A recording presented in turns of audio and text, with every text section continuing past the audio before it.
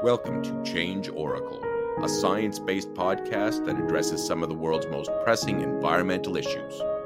I'm your host, Richard Matthews.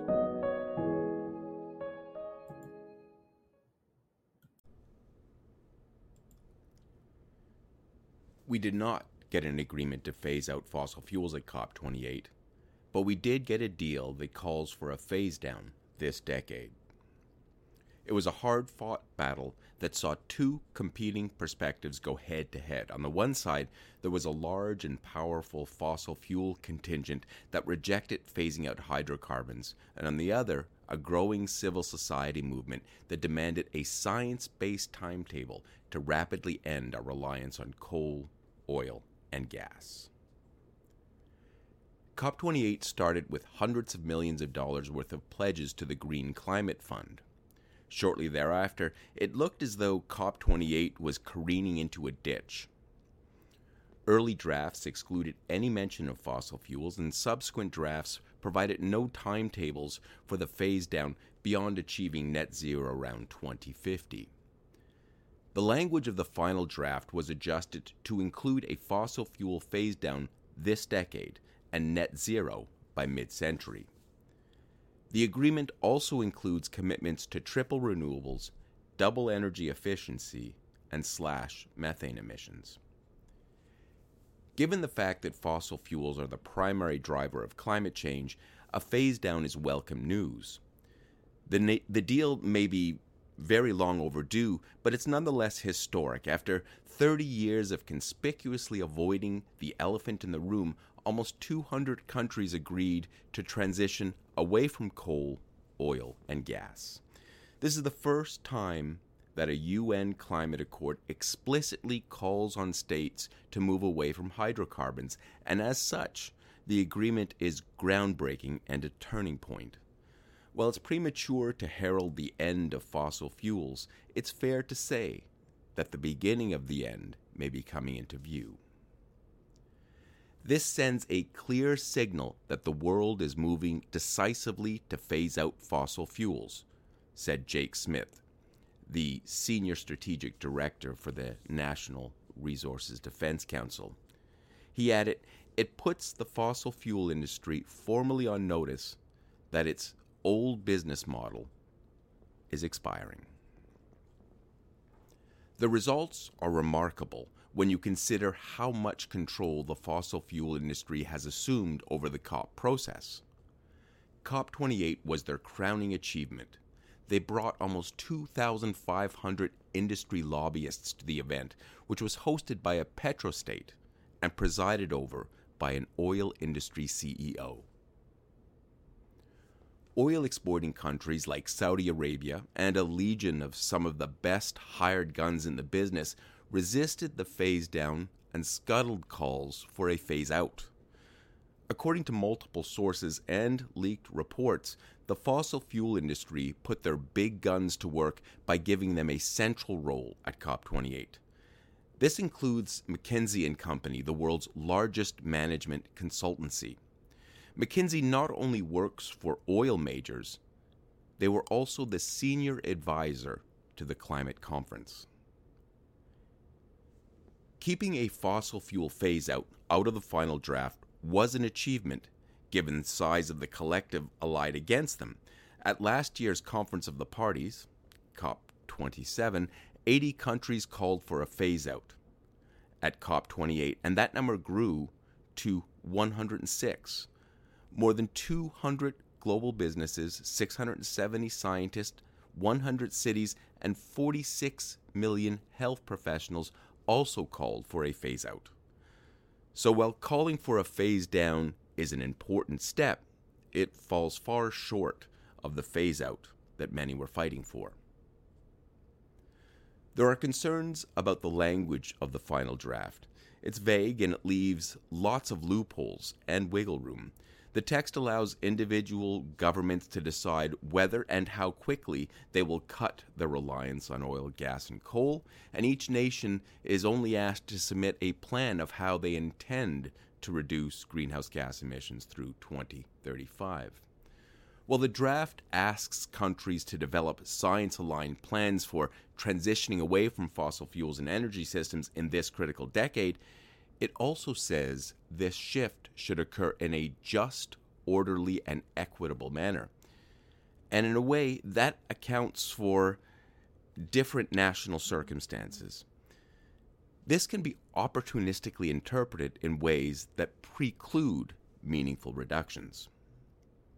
The draft also mentions ensuring energy security as we transition, which seems like an invitation to keep extracting hydrocarbons.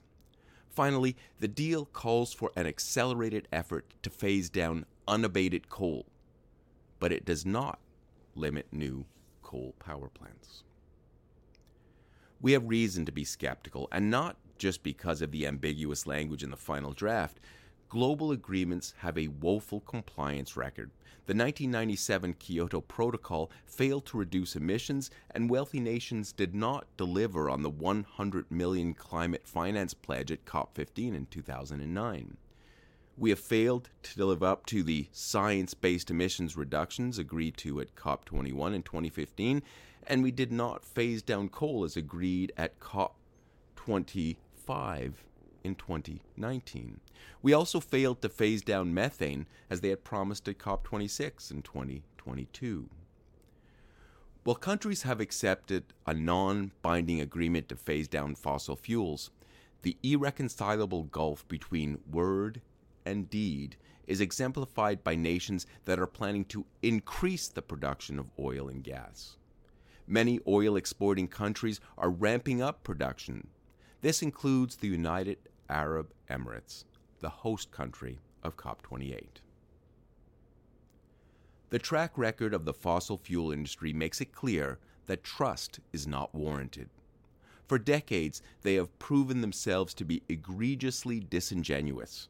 For more than half a century, they hid the truth about their role as the primary driver of climate change, and they launched wave after wave of disinformation designed to delay action.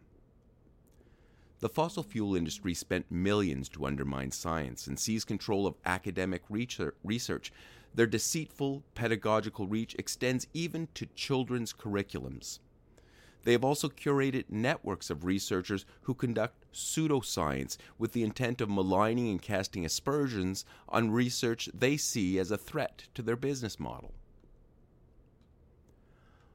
Although the accord represents movement in the right direction, optimism is being tempered by mistrust and the urgency of our emissions predicament.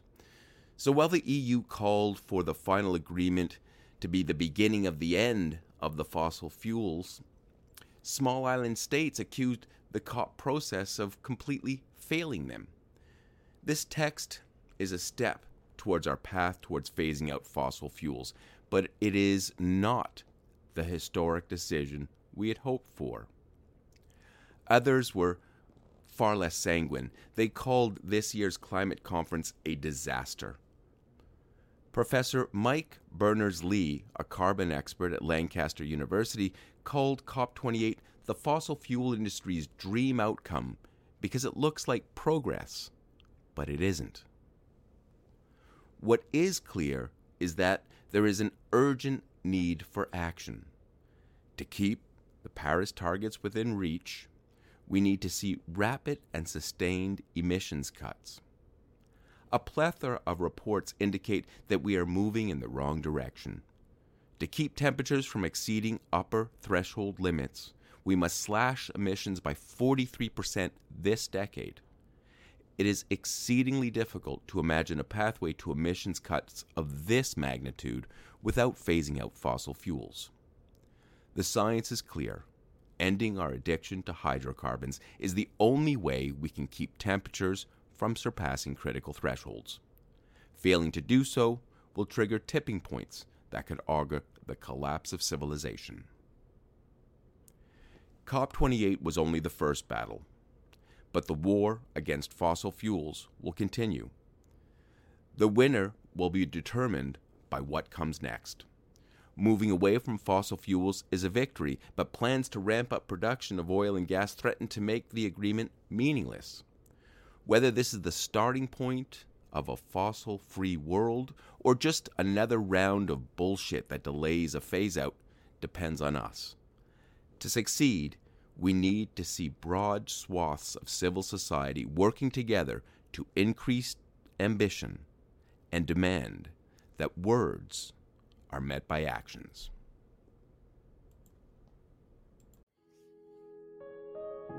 That wraps up another episode. Thanks so much for listening to the Change Oracle podcast. I hope you found it interesting, and if you liked what you heard, please consider subscribing.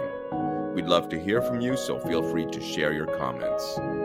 For a more detailed look at these and other topics, go to changeoracle.com. This is Richard Matthews signing off. Till the next time.